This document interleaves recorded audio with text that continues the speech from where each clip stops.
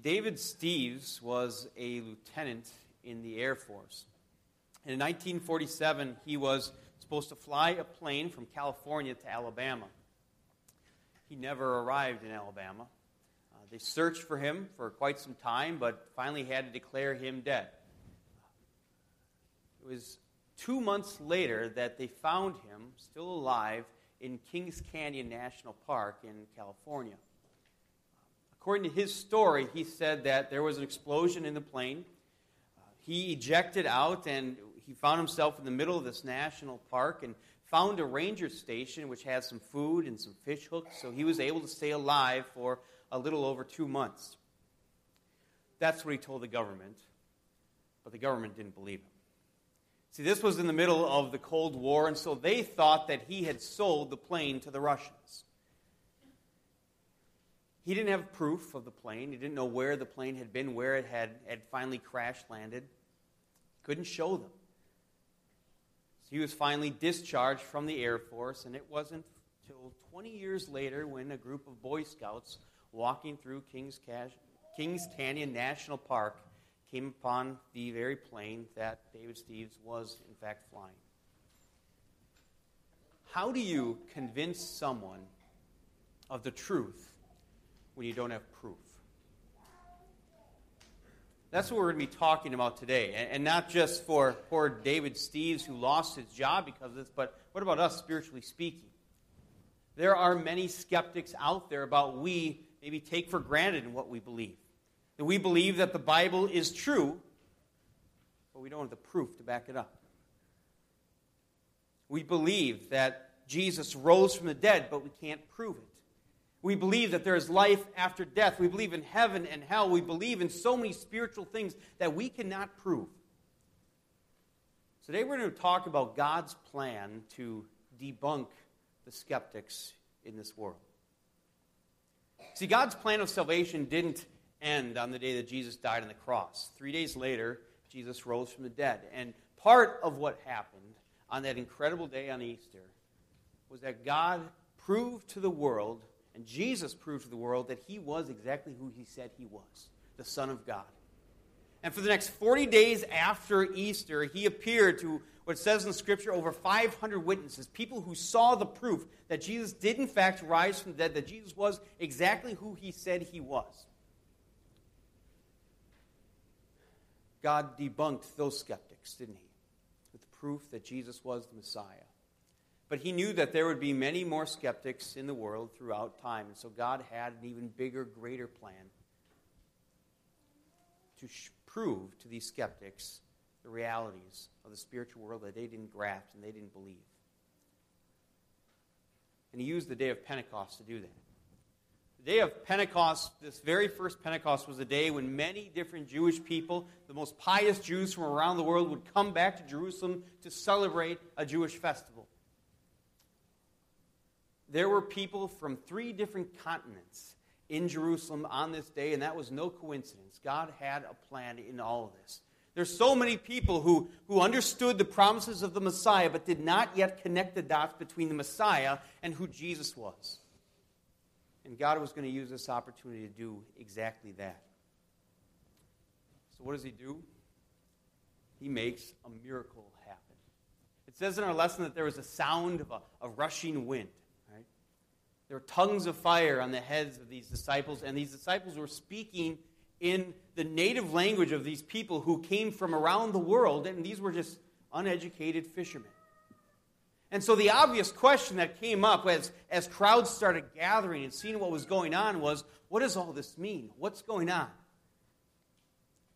And some people simply explained it, dismissed it, by saying, oh, these men are simply drunk. It's actually, if you think about it, quite an irrational explanation, isn't it? No one's speech gets better after you drink. The exact opposite happens.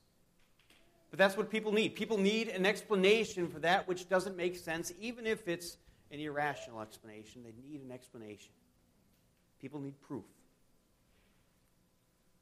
There are many people who I'm sure you know here in New York City, friends, family members, acquaintances, who are skeptics when it comes to spiritual things. who do not believe that the Bible is true, that we can confide in every last word that's there. There are many people who do not believe that there really is life after death, or that a place called heaven really does exist. There are many people who question whether or not Jesus actually did come back to life and rise. And what they say is, I'll believe it if you prove it to me. Just let me see it, they'd say. And my sarcastic response, which I wouldn't say back to them, but I'm always thinking in my head is, would you? If I could prove it, would you really believe it? If you could see visible proof that all this happened, would you really believe it? See, Scripture reminds us that our sinful nature is so dead, our souls are so dead without the Holy Spirit that there's nothing that we can do to come to Him to believe. We can understand the words of the Bible, but to believe it is a very different thing. That's how dead and lifeless we were on the day that we were born into this world. And in order for that dead and lifeless soul to come to life, it would require a miracle. The same powerful miracle that raised Lazarus from the dead, that raised Jesus from the dead, is required to raise us from the dead.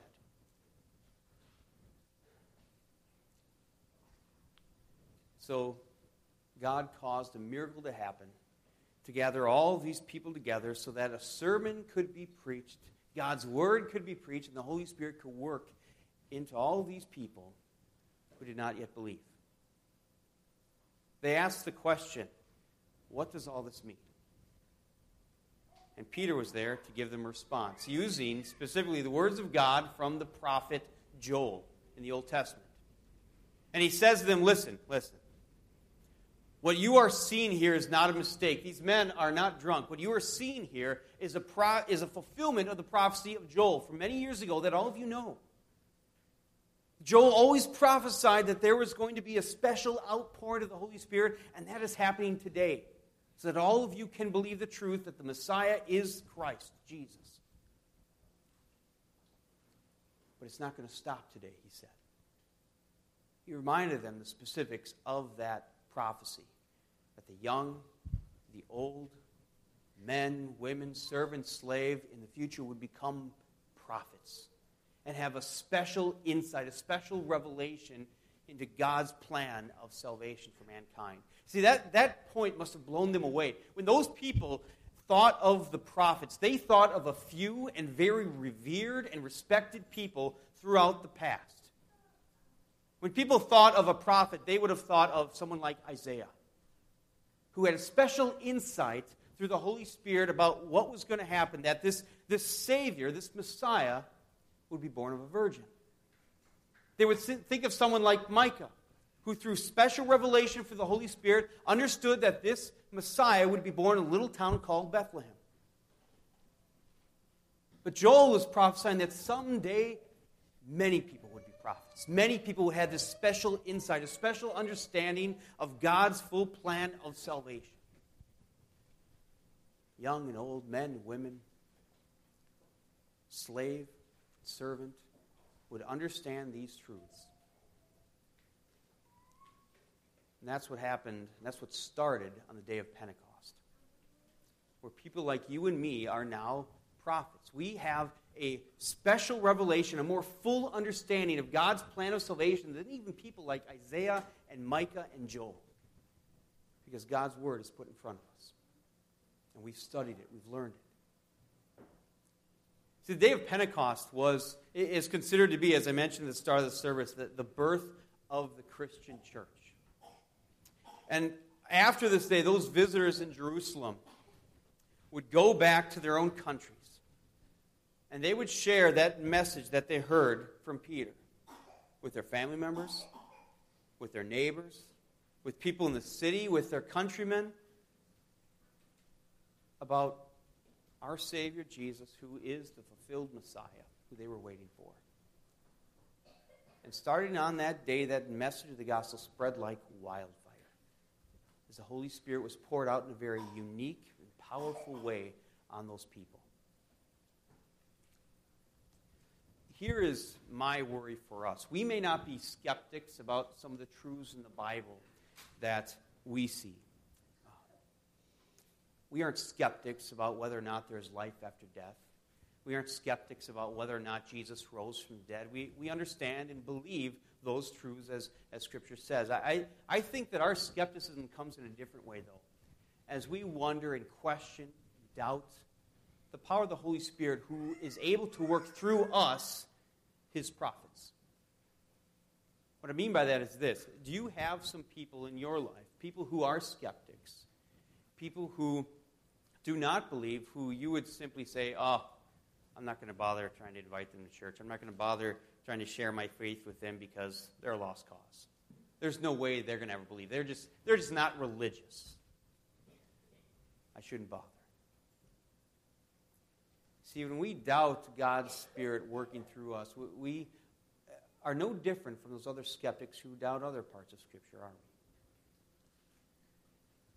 we? If believing in Jesus was based solely on a rational argument, none of us would believe. If believing in Jesus was based on those people who are most likely to believe, we wouldn't be here today.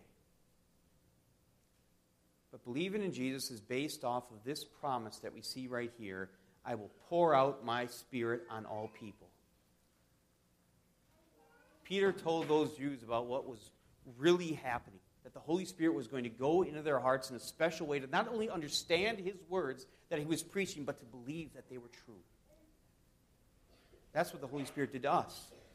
On the day we were baptized, on the day that we heard God's word and we started to believe, not because we were more intelligent, not because we were more open to those ideas, but because God was creating a powerful miracle in us through the power of the Holy Spirit. It's only through the Holy Spirit that we could understand just how sinful we really are and how much we needed a Savior. It's only through the Holy Spirit that we could understand how loving God is and how He sent His Son into the world, not for just the world, but for me and for you.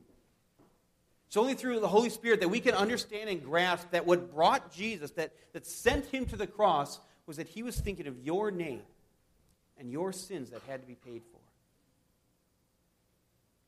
It's the Holy Spirit that gives us the confidence that we are forgiven and that there's no reason to have guilt on us anymore because of what our Savior did for us. That's the kind of peace that the Holy Spirit gives to us. And it took a miracle of the Holy Spirit to work that in us. And now He continues that work in you and through you. Sometimes when we talk about who do I share my faith with, I always mention the little phrase, an acronym, to help me remember, called FRAN. Maybe some of you have heard that before. FARN. Friends, relatives, associates, and neighbors. You could probably think of a friend, relative, associate, or neighbor who is a skeptic, who does doubt a lot of the spiritual truths that we believe. And I want you to think of one person right now. Maybe you have somebody specific in your mind who is a doubter, who does not believe, who's a skeptic when it comes to that. And I want you to consider and pray about that person so that we can be that instrument through which the Holy Spirit can work into their soul. Just like someone else was the instrument that came to us to work in our soul. You probably all have that person on your mind right now as you're thinking of them. And as you think about them, let's pray together. Lord God, we first of all thank You for putting in our hearts the Holy Spirit. We were the most unlikely candidate to believe in You, but now we believe only through Your power. And we thank You for the person who first shared the gospel with us so that the Holy Spirit could work through their labor. Now we ask You to do the same for the person that we are thinking of. They desperately need You, and we ask You to make us a tool to share the gospel with them.